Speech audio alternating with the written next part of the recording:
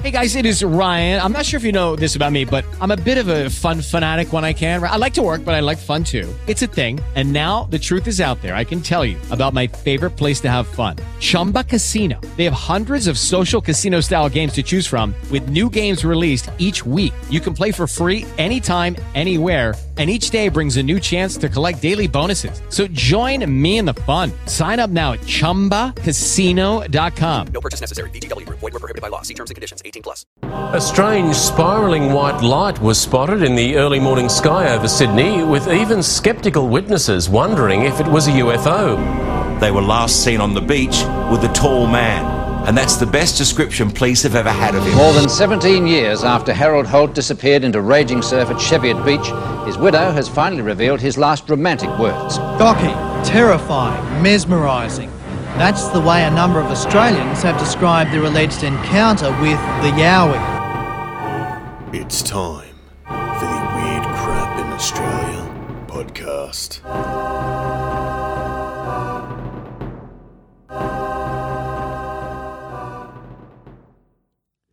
Welcome to the Weird Crap in Australia podcast. I'm your host, Matthew Soul. This is episode 173, and joining me for another episode of the Weird, Wonderful, and Downright Australian is my co-host, Holly Soul. Speaking of, had a bit of a thing on the way home today. Was driving along the road. Shadows were moving in a weird way. Thought I saw a Yowie. Thought I did. It's actually the night for it. I definitely thought a couple of trees on my way home as well looked a little bit sus, but I think it's just, isn't it a combination tonight of like nearly full moon plus a lot of like low cloud cover, I think? And the wind as well, moving a lot of trees and bushes and stuff. A lot of fog. Yeah. All that sort of fun stuff. Well, speaking of fun stuff that happens to you at night. No, it's not going to be a sexy podcast, but I'm sorry I got your hopes up. Actually, I should have thought about that. No, it's not a sexy one, but we are indeed going back into the world that is most demanded. That is the world of the UFO, the unidentified flying object. No, not anymore. They're now UAPs. UAPs. Technically speaking, because this case was reported back in the 60s, it's actually a UFO case, not a UAP case. I thought it would be a retroactively applied. I mean, it's all bullshit, so who really gives a fuck? We've got to be specific, Matthew. That's why the listeners are here. And one of our listeners has told me that I swear too much, and then I did it again. Yeah. They are right. We didn't even manage to get through the Wiggles. If it was going to be any of them, it was going to be the Wiggles, and we didn't manage it. Yeah. So it's just not going to happen, or at least I'm going to try my absolute best. Well, Holly is 100% right. We are going back into the world of the UAP, the unidentified aerial phenomenon, or the UFO, the unidentified flying object. We're going back to the swinging 60s. And another priest. What is it with priests checking out UFOs? Well, they're always looking to the heavens for a sign, you see. Do you think that's it? Sounds right. What do you think? I don't know if that's why. 1960s Australia, all you could do was come home, eat dinner, watch a little bit of TV, and then just sit on your porch and hope for the best. Very few people had a TV back then, so I doubt very much that's a thing. You had dinner and then sat on the porch and hoped for the best. Read a book while the light was still good, something like that. At around 6:10 p.m. on October 4, 1960, Anglican minister Reverend Lionel Browning and his wife were standing in their dining room in the rectory in Cressy, Tasmania. What's interesting about this, of course, Holly, is that you can draw parallels to the encounter of the Dandenong region, which was also witnessed by a man of the cloth. Yes, Mr. Cozens. I feel really dirty talking about priests after a couple of episodes we did a little while ago. Well, this is like outside the time frame, right? Like 1909 and 1960. I'm sure that counts.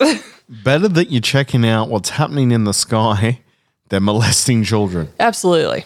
Keep a watch for angels, don't keep a watch for kids. Yeah. I have no problems with UFO enthusiast priests. They're not my problem. No.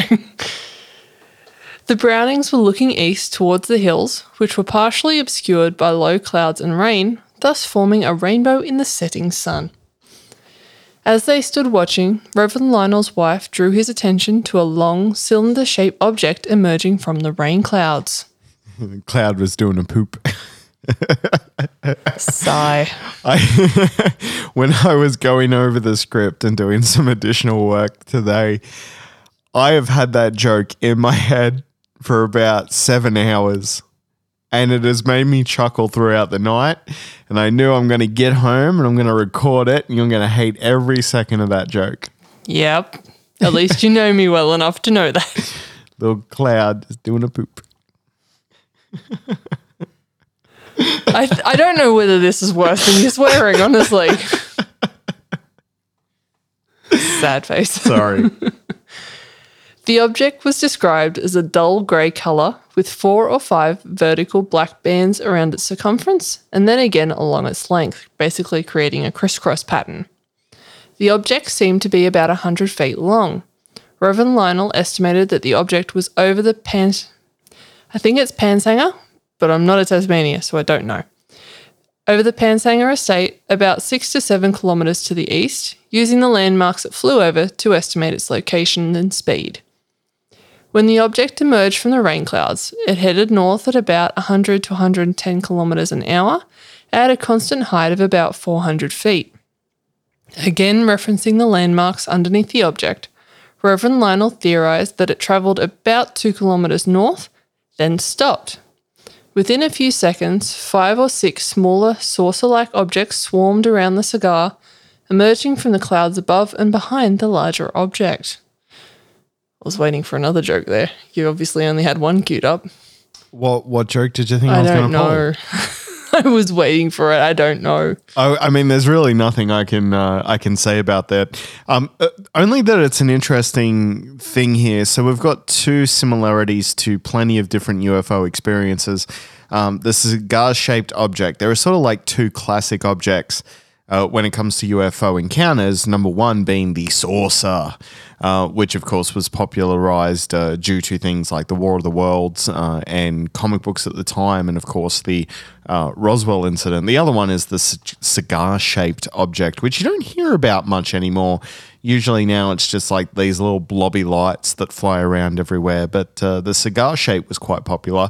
What's interesting though is the emergence of additional saucer-like objects. So that sort of makes it very difficult for a debunker to sort of explain away. I mean, you can talk about it as a mirage, or maybe someone seen something that they think they saw, but it was a trick of the light or something along those lines. But an object that has play with a bunch of individual objects, it's a little bit more difficult to explain.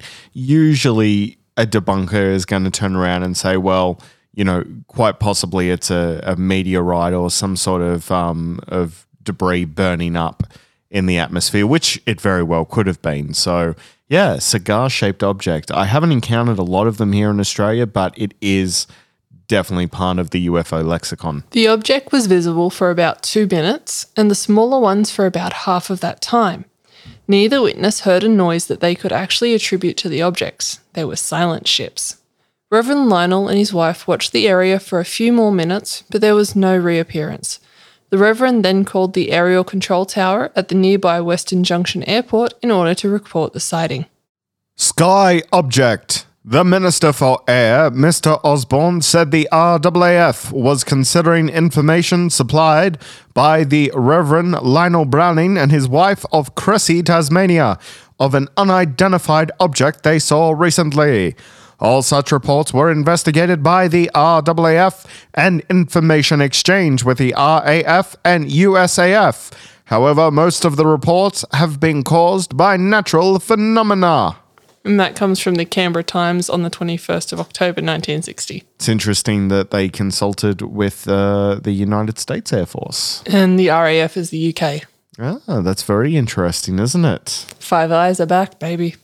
The early days of the Five Eyes. It's also important to remember too, you know, you can put the conspiratorial hat on and go, why are all these different, you know, nations talking? Well, this is also at the height of the Cold War. So, you know. Cuban crisis is about 3 years away. Yeah. So there's definitely anything that's weird that's popping up in the sky, the UK, Australia, and the US are talking about it. And of course, you know, we also have the establishment of places like Pine Gap. So the sharing of information amongst intelligence agencies is definitely underway.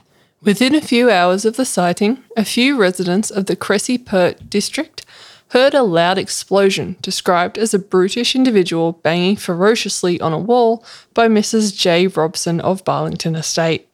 She also claimed she could hear the earth shake.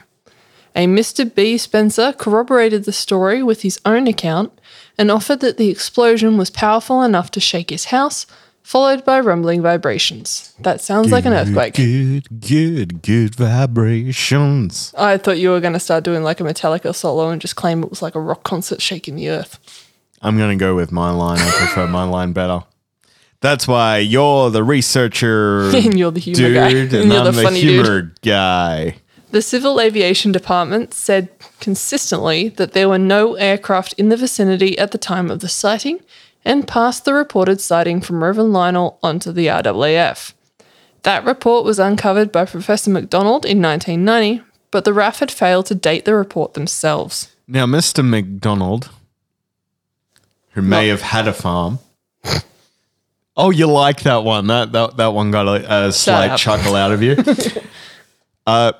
This guy's actually a UFO enthusiast, right? Yes, Like but he has a day job. he has an actual day job. He is an actual scientist, but he's also a UFO enthusiast. Yeah.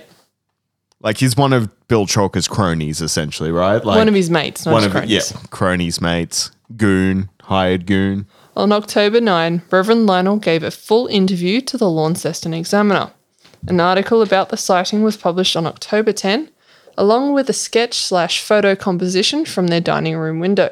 So what they used to do way back before Photoshop was they'd take a photo and then they draw a sketch and put it on the photo where they think it was. Oh, that's pretty cool. Well, that's rudimentaries of Photoshop. The reporting was a little over-exaggerated and contained some inconsistencies.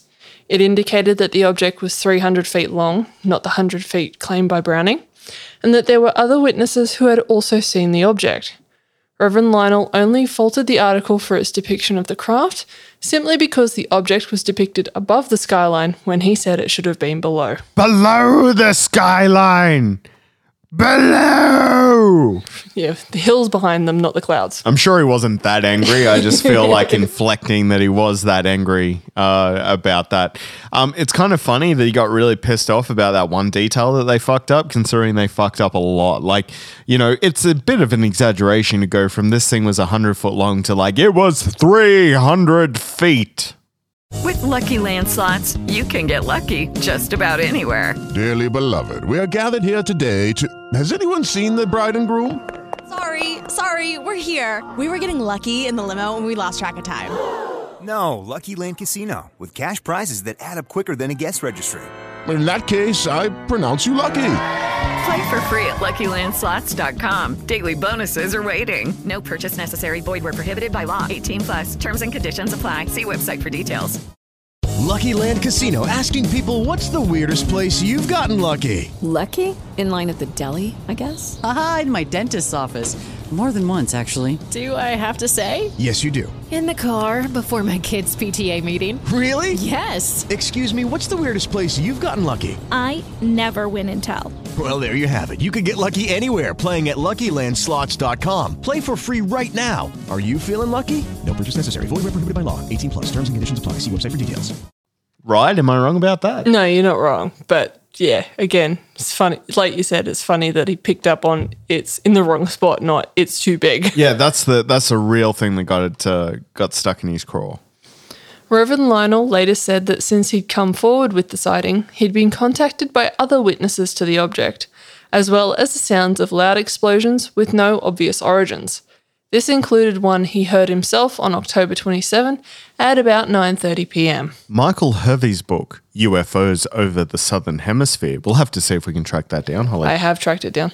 Oh, we have it? How much?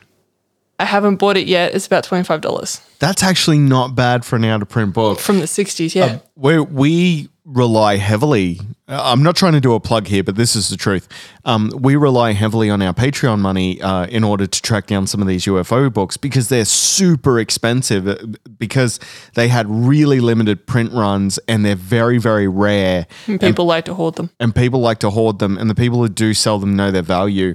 So we got Bill Chalker's Oz Files, which is actually a really, really small book. It's 120 pages long and it cost us $50. Yeah, it was bloody expensive, but it also gave us like so far a ton of different episodes, including parts of this episode. So, you know, it was definitely worth the investment. But yeah, if you're ever curious about where the Patreon dollars go, a lot of the time it goes to out of print books and things like that, especially in the UFOs. So I'm actually quite surprised that book's only $25. We'll have to snag that one up. Yeah. We're actually going to end up with this massive archive of Australian UFO material. We're just going to end up with a massive archive of old Australian books. Knock, knock, knock. Hello. Yes, we're from the Royal Air Force. May we... Look, we're just going to take your book collection. We need a bit, so we're just going to take the ball. We're taking these. You've collated too much data. You know too much now. Well, I mean, most of the books would be in the episodes by that point in time, so we just have an audio referenced. Not only that, but they'd also be in our book, Weird Crap in Australia Volume 1 and Volume 2, now also available. I'm sorry, I'm not meaning to plug. It's just that's what has happened. You know, we're also making sure these stories are sort of what we like to do when we write about UFOs is take the best bits, condense it down a little bit, and remove a little bit of the fluff. I call it wank, but yes. I was trying to be nice to our ufologists out there. Or our UFologists? Ufologists. Uapologists? Uapists? I don't know. We're going to have to work out what we'll have the to work collective that noun one of out. that one is. Yeah. Anyway, back to the quote, Matthew. Michael Harvey's book, UFOs Over the Southern Hemisphere, 1969, mentions the Cressy sightings and said that another eyewitness, a Mrs. D. Branston, who said, "It was a fantastic sight, like a lot of little ships flocking around a bigger one." In TUFOIC's 1970s report gathered from the Reverend Browning and his notes on the case, a Mrs. Branston is also mentioned as having seen the cigar from near the rectory. Rectory, damn near rector at the rectory. That's actually also inappropriate for a clergyman. Oh dear, I stole that joke actually from last podcast on the left, so I'm going to attribute that to Ben Kissel because that is definitely not my joke, but I couldn't let that one slide past. Damn near rector. So, a young child is also reported as having seen the objects, but he was disciplined pretty quickly after. What movie is it? Refresh my memory, Holly, where the kid's like, oh, it's Superman. Remember the original Christopher Reeve Superman where she goes and she's like, Mommy, a man flew out of the sky and rescued my cat. And you hear like, stop lying. And then you hear a smack. Yeah. And it's meant to be done for laughs, but it's... Nowadays it's not. Doesn't hold up too well. Just remind me of that. Anytime a child's like, I saw a UFO. No, you didn't. Whack. Mrs. D. Branson reported that she thought the object looked a lot like little ships flocking around a bigger one. The sighting became such big news to the greater parts of the country that it was even addressed in Parliament. Frederick Osborne, the federal member for Evans, which is inner West Sydney, took exception to the report and his fellows' incessant questions and finally addressed it the best he could. The Minister for Air, Mr. Osborne, said yesterday that Wing Commander G. Waller, the resident Air Force officer in Tasmania, would interview Mr. Browning. Wing Commander Waller also would interview other persons who reported seeing the flying saucers. Mr. Osborne released this information yesterday to Mr. Duthie, who asked him to investigate the reports if they had not already been investigated. That comes from the Canberra Times on the 18th November 1960. What a fucking awesome name, though. Wing Commander G. Waller. Every time I wrote Waller into this episode, I just thought of Amanda Waller, Yep. Suicide Squad. Yeah, Yep. yeah, that doesn't surprise me at all. I just love that, you know. So I'm just setting you up on a blind date. I know you've been after a little bit of companionship, and I think you'll really like my friend. Oh yeah, what's your friend's name? Well, my friend's name is Wing Commander G. Waller. And then the Top Gun theme starts blaring in the background. Which one? Is that the one from the beach volleyball game? I don't know. I've never actually watched it. Me either. It's actually really bad because I know I should, but I know enough of it that I know it's probably not for me. No, it's definitely not one of those. The famous one you're thinking of is Away to the Danger Zone. Yeah, Kenny Loggins. It was also noted that Osborne was not prepared to make any decisions public, which has ignited conspiracy theories all over the internet. No, Holly. Get out of here. How could that possibly be? You want to spark a conspiracy theory on the internet, say no comment and just watch it go. It's like a wildfire. It's amazing. These persistent conspiracies also found fuel due to the official ruling. Wing Commander G.L. Waller interviewed the Brownings on Interviewed the Brownings on November 11, 1960. This was not the first member of the clergy to report this kind of thing, of course, and they were known to be very reliable witnesses in UFO cases. Not in other cases. I'm not going there. In spite of the number of UFO sightings that had crossed his desk in the last 10 years, Waller had seen... Wing Commander G.L. Waller had seen his fair share of hoaxes. However, he concluded that these were credible witnesses and were not likely to play an elaborate ruse for attention. He concluded that they were stable, responsible, and unexcitable individuals who would not perpetrate a hoax and were genuinely and firmly convinced that they saw actual objects. And that comes from our mate Bill Chalker. Of course they saw actual objects. You know, they saw something. Commander G.L. Waller. His report was supported by Reverend Lionel's notes and written observations, and not purely from the interview alone. On November 14, 1960, the director of the Directorate of Air Force Intelligence, which I'm going to call Daffy from now on, because that's how dumb they are. Rabbit season. Handed his report to the Federal Minister for Air. He stated, whoa, which is Osborne. Do we really have a federal minister for air? We used to. In the 40s, 50s, 60s, we used to. How's the air going? Air is fine. Here's my report on the air. From memory, the Minister for Air, which was the dude in charge of the Air Force, his position actually was created after the airplane disaster down the road here, when half the cabinet was killed. That is the most Australian way to describe a aerial disaster. You know, just down the road, mate, fucking plane crashed. Holy shit. The Canberra air disaster happened in the late 40s. Yes. No, in the mid 40s because it affected the World War II response. As a result of that, Harold Holt returned to Parliament to go on to become Prime Minister. That's that link back to the mainline episodes. We actually covered it in our GammaCon appearance. We covered it in GammaCon. We also talked a little bit about it when Nicole Overall joined us for the episode on basically what she's covering on her podcast. Karen Rowland. Yeah, Kelly Rowland. Karen Rowland, thank you. We've never actually done that story. For you guys.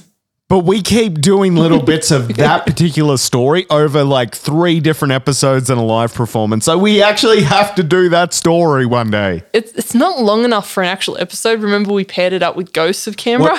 What we might do did we actually cover it in an episode? No, we didn't.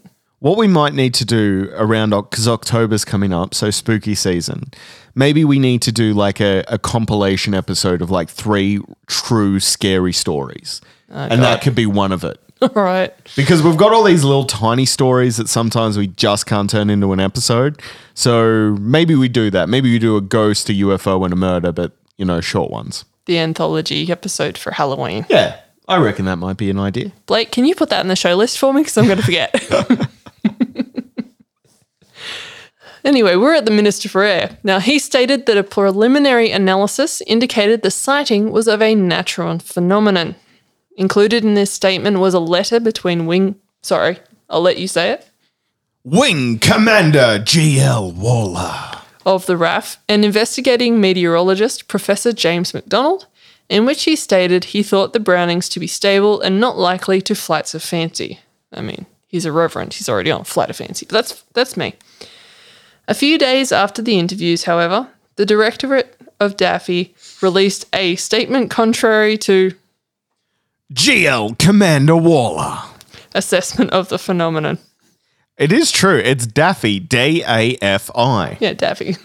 The presence of Scud-type clouds moving in varying directions due to turbulence in and around a rain squall near where the objects were sighted, and the position of the moon or its reflections produce the impression of flying objects. And that's from Chalker again. The RAF passed the sighting off as an astronomical phenomenon. Oh, you did that. You got to do the banana boat thing. That's a listener years ago taught me how to do it. Phenomenon. Yeah, that's how she helped me out because I could never get across it. Now it's like whenever I get stuck, I just think of the phenomenon. Phenomenon. It works with a couple of other words too. I just can't remember what they are now. Phenomenon. Anemone. Well, interesting, and I've probably brought it up on podcasts before. That particular tune was, of course, made famous by the Muppets, right? It was the Chickens, right? Didn't the chicken sing it? Thank you. That is exactly what a chicken sounds like. And, of course, Jim Henson actually picked up that tune when he was overseas watching a Swedish porno film. True and it's story. Stuck in his head. With Lucky Land Slots, you can get lucky just about anywhere. Dearly beloved, we are gathered here today to... Has anyone seen the bride and groom? Sorry, we're here. We were getting lucky in the limo and we lost track of time. No, Lucky Land Casino, with cash prizes that add up quicker than a guest registry. In that case, I pronounce you lucky. Play for free at LuckyLandSlots.com. Daily bonuses are waiting. No purchase necessary. Void where prohibited by law. 18+. Terms and conditions apply. See website for details. Those cute, wholesome little chickens. Clucking along to porn. To a porno track. Oh dear. Just raises so many questions. The moon was rising shortly after 6 p.m. that day and would be visible in an east-southeast direction. The moon's reflection on the clouds could be a possible explanation for the fact that the object moved in and out of the clouds in such a haunting way. Reverend Browning dismissed the RAAF's explanation. The moon, he said, would not have been competing with a glorious sunset, whilst the easterly skyline was not visible due to rain covering the Ben Lomond area. And that's from UFO Evidence, the Cressy Cigar. Doesn't have a cool name, does it? No, it doesn't. Now, Reverend Lionel has a point, as the moon at the time would have been hidden behind the foothills. This doesn't, however, explain the different viewpoint of Mrs. Bresden.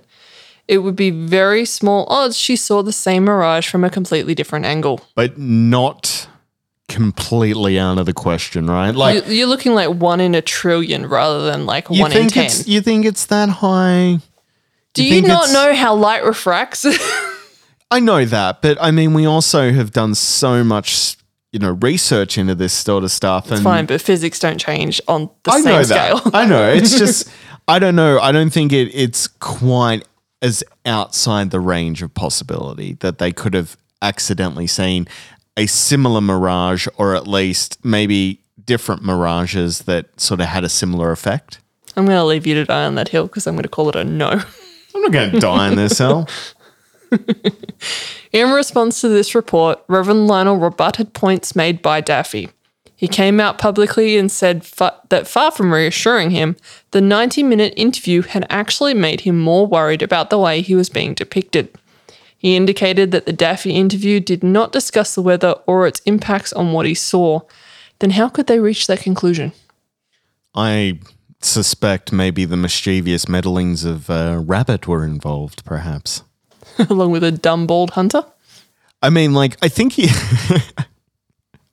I think that he only got that upset, though, not so much at the assessment, but more maybe he felt it was a slight or an attack on his own character. I think that's maybe what he's getting upset about. No doubt.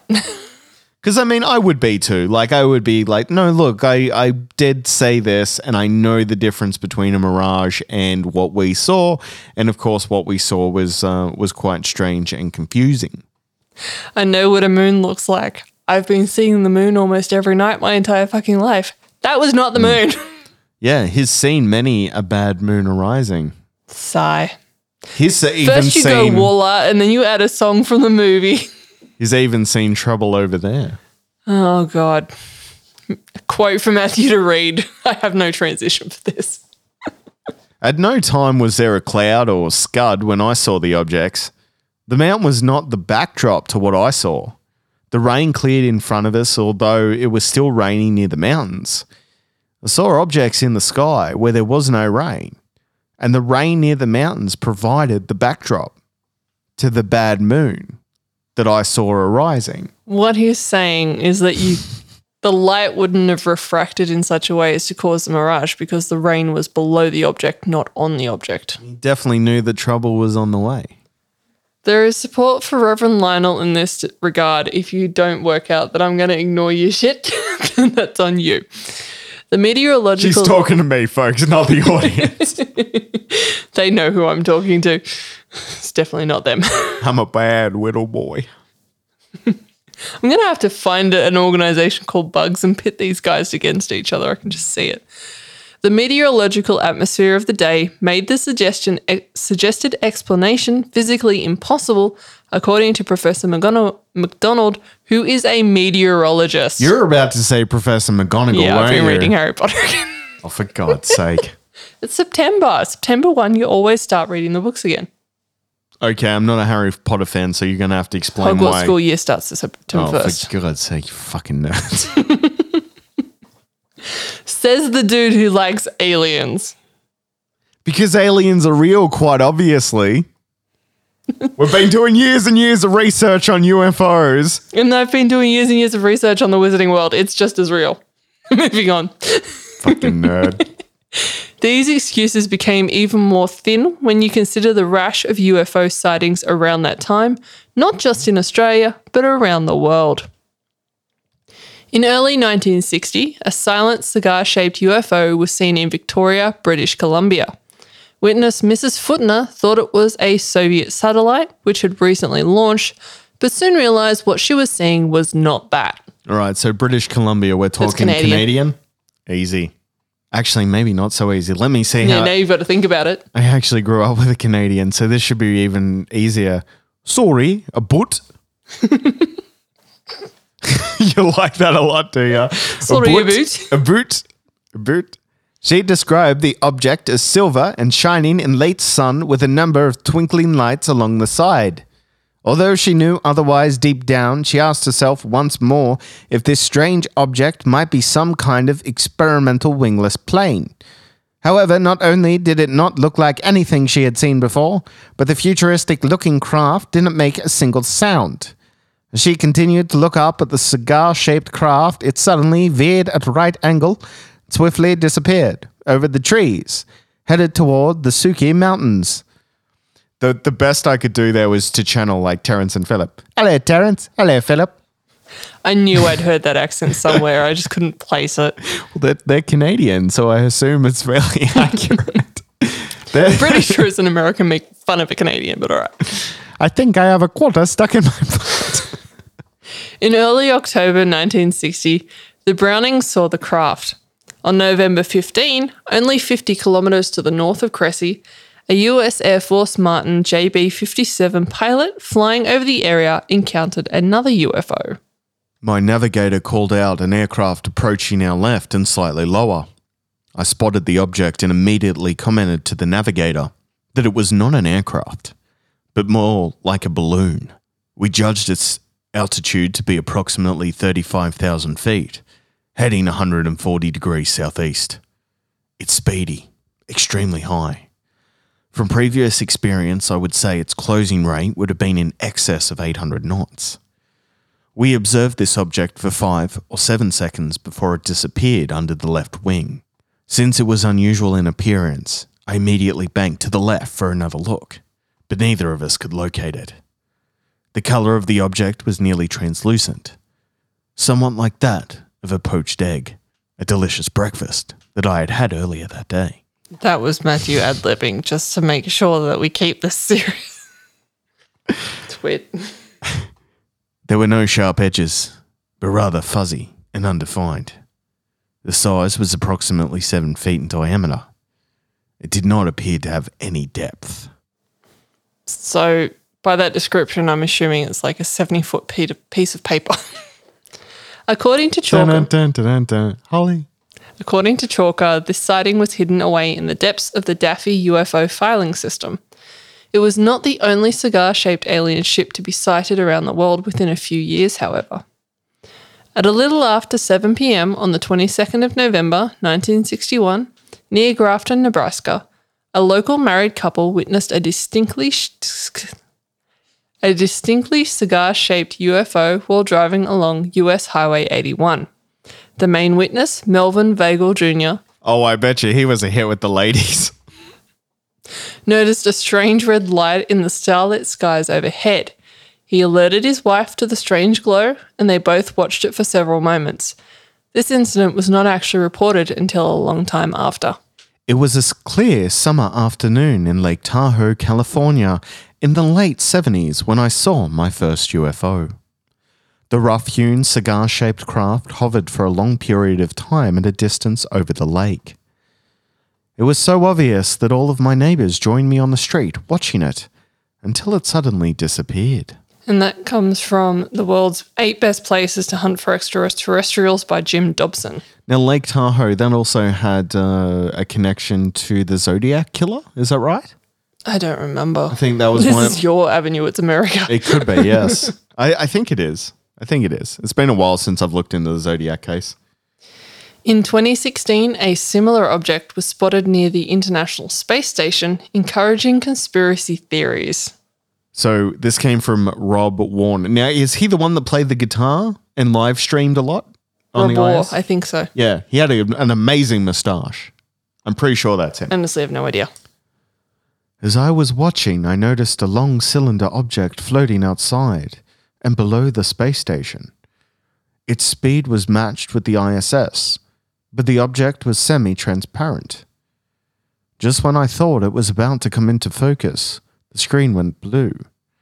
That's what happens when NASA catches a UFO on cam. They cut the feed for a few minutes. It reminds me of the cylinder UFO and orb seen on worldwide CNN back in 2006, near the space shuttle Atlantis long ago, which was followed by 5 to 10 grey metal orbs. What the fuck, NASA? Why are you cutting the feed? Obviously, because they don't want us to know that the aliens are coming down here. That is sus as shit, isn't it?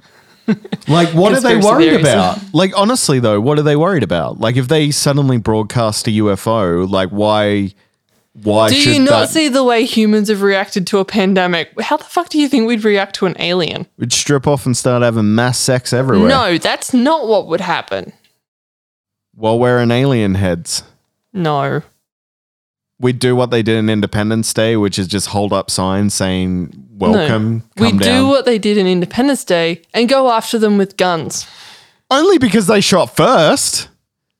There were a bunch of people gathered underneath the ships, and then the lady looks up and she's like, it's so pretty. And then, boom, every major city is like just blown up instantly. And because we have been prepped by pop culture and it's in a human nature, we would take the initiative of a preemptive strike.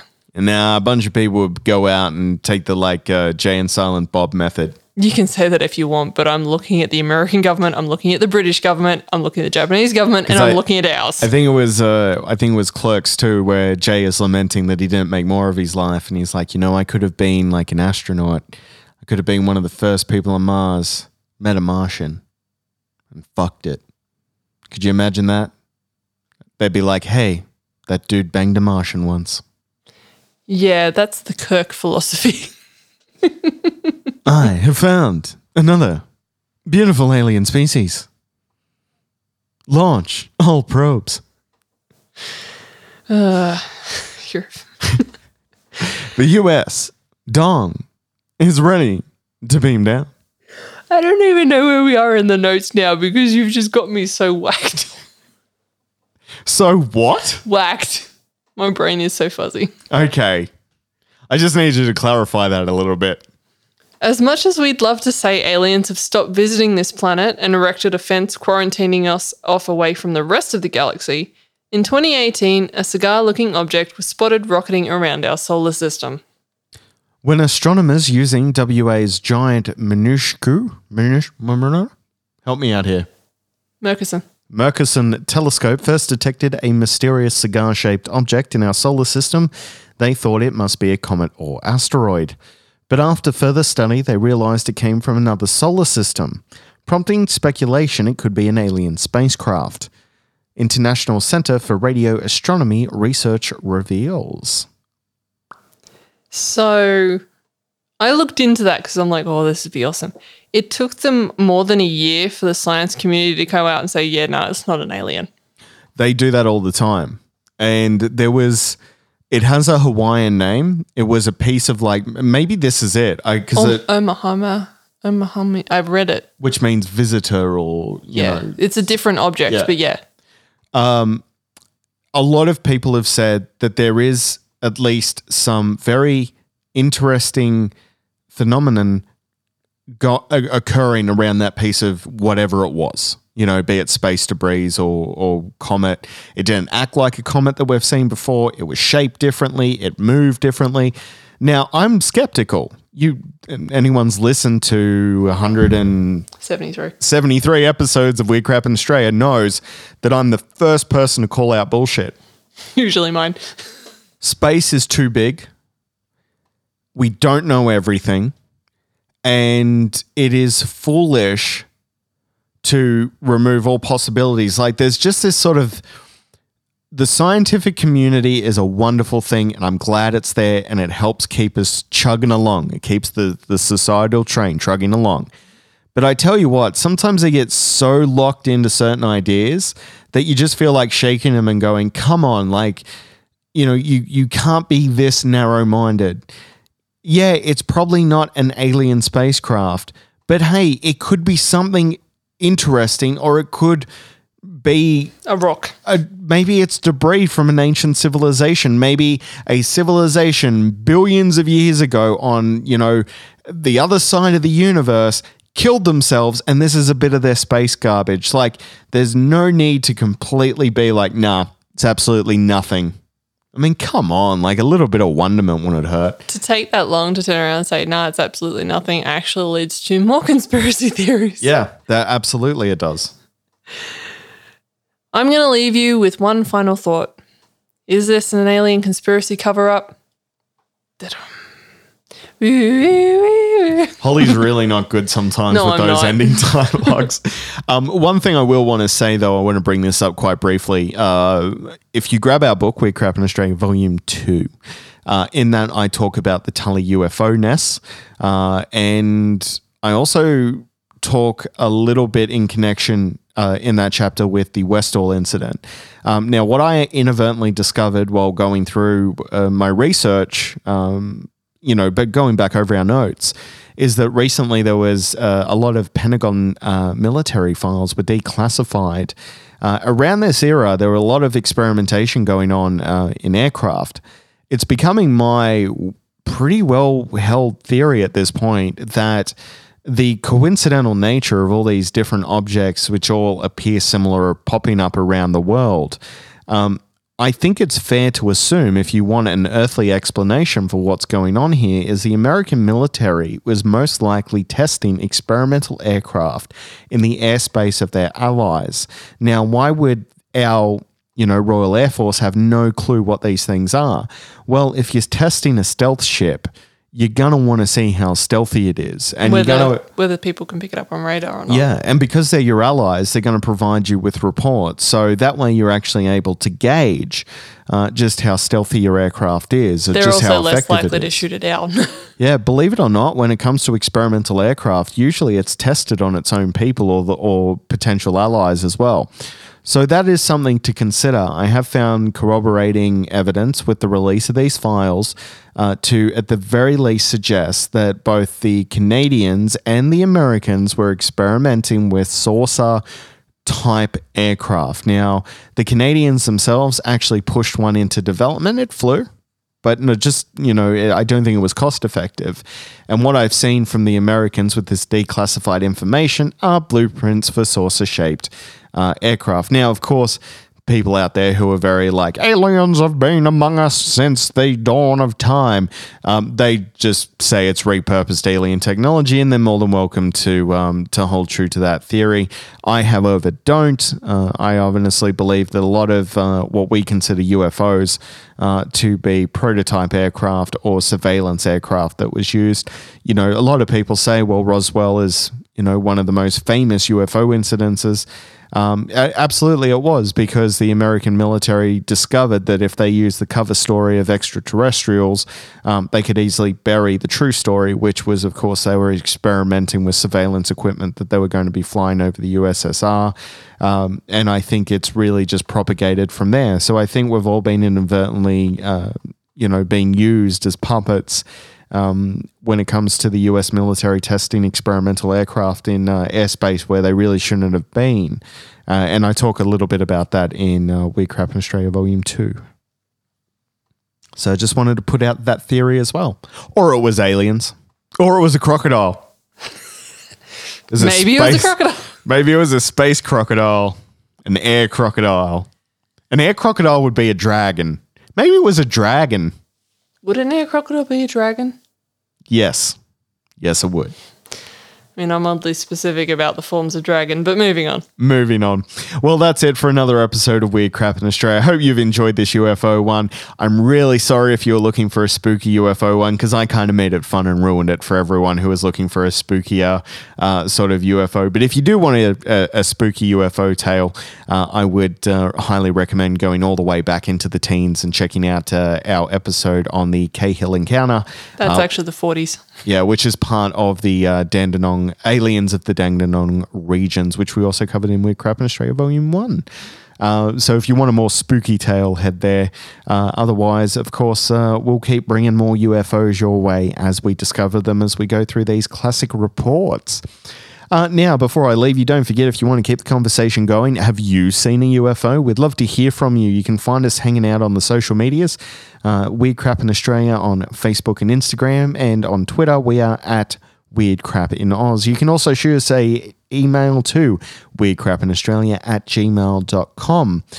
We've also got a bit of merchandise out there at the moment. Weird Crap in Australia Volume 2 is now out and about. You can purchase that from our print-on-demand service at lulu.com, Lulu.com. You can grab the Kindle edition. Shout out to fan Thomas Nielsen, who grabbed himself the Kindle edition. You can grab your own Kindle edition from Amazon.com. We will have some stock headed to Impact Comics here in Canberra. They actually do mail-outs all across Australia. But at the moment, we're just trying to get some stock from our print service through the postal system, which is currently closed so that they can get through a backlog. So we apologize that we don't have stock at Impact Comics at the moment. It is coming. If you'd like to pre-order a copy, or if you'd like to reserve a copy when they come through, make sure you shoot an email through to Impact Comics, and you can find their contact information at impactcomics.com.au. That's for our second book, Weird Crap in Australia Volume 2. As a special promotion, if you do buy a physical copy of the book before the end of the year, shoot through your address to our email, weirdcrapinaustralia@gmail.com, and we will shoot through a signature sticker which you can slap anywhere on your book, and we'll do that absolutely free of charge for supporting us in our work. Another way you can support the show, like I mentioned, is via Patreon. Type in Weird Crap in Australia in the search bar there. For as little as $5 US a month, you'll get a bonus minisode as well as our work in progress audiobook for Volume 1. As I record the chapters, I'm putting them up there for you. So each week you're getting a brand new chapter of our work in progress audiobook for Weird Crap in Australia Volume 1, which will then be shortly followed by Weird Crap in Australia Volume 2. So you get ad-free mainline episodes, you then get a bonus minisode, and you get an audiobook chapter, or for $5 USD a month. It's pretty good value. And of course, that money goes straight back into purchasing more research material and making sure that we've got equipment to continue to record these wonderful episodes just for you. And of course, if you'd like to get yourself some merch, we've got some Alien theme merch on our Redbubble store, weirdcrapinoz.redbubble.com. There is some amazing alien designs that our buddy Ignacio has made for us. My personal favorite is an homage to Freddie Mercury and the Queen album, where you've got the 4 heads together. We've got the Cahill alien, the Demon of Luna Park, the Yowie, and in the middle of them, Ned Kelly. It's one of my favorite shirts. I absolutely love it. You'll be able to find that and more at our Redbubble store, weirdcrapinoz.redbubble.com. And if you're feeling happy about your purchase and you look cool in your shirt and you'd like us to see it, shoot through a photo of yourself in your shirt to weirdcrapinaustralia@gmail.com and we will post that up on our social medias. Otherwise, folks, that's it for another episode of Weird Crap And that's it for another episode of Weird Crap in Australia. Don't forget, get vaccinated when you can, wash those hands, wear a mask. Trust me, there are better times coming. I've been your host, Matthew Soul, and of course, we give the final words to our researcher extraordinaire herself, Holly. While Matthew was doing his pitch, I bought that book.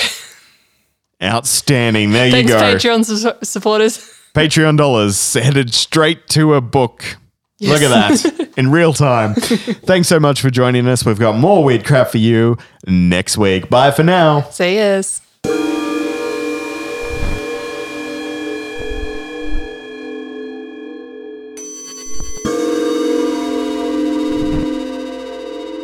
The Weird Crap in Australia podcast is hosted and produced by Holly and Matthew Soul.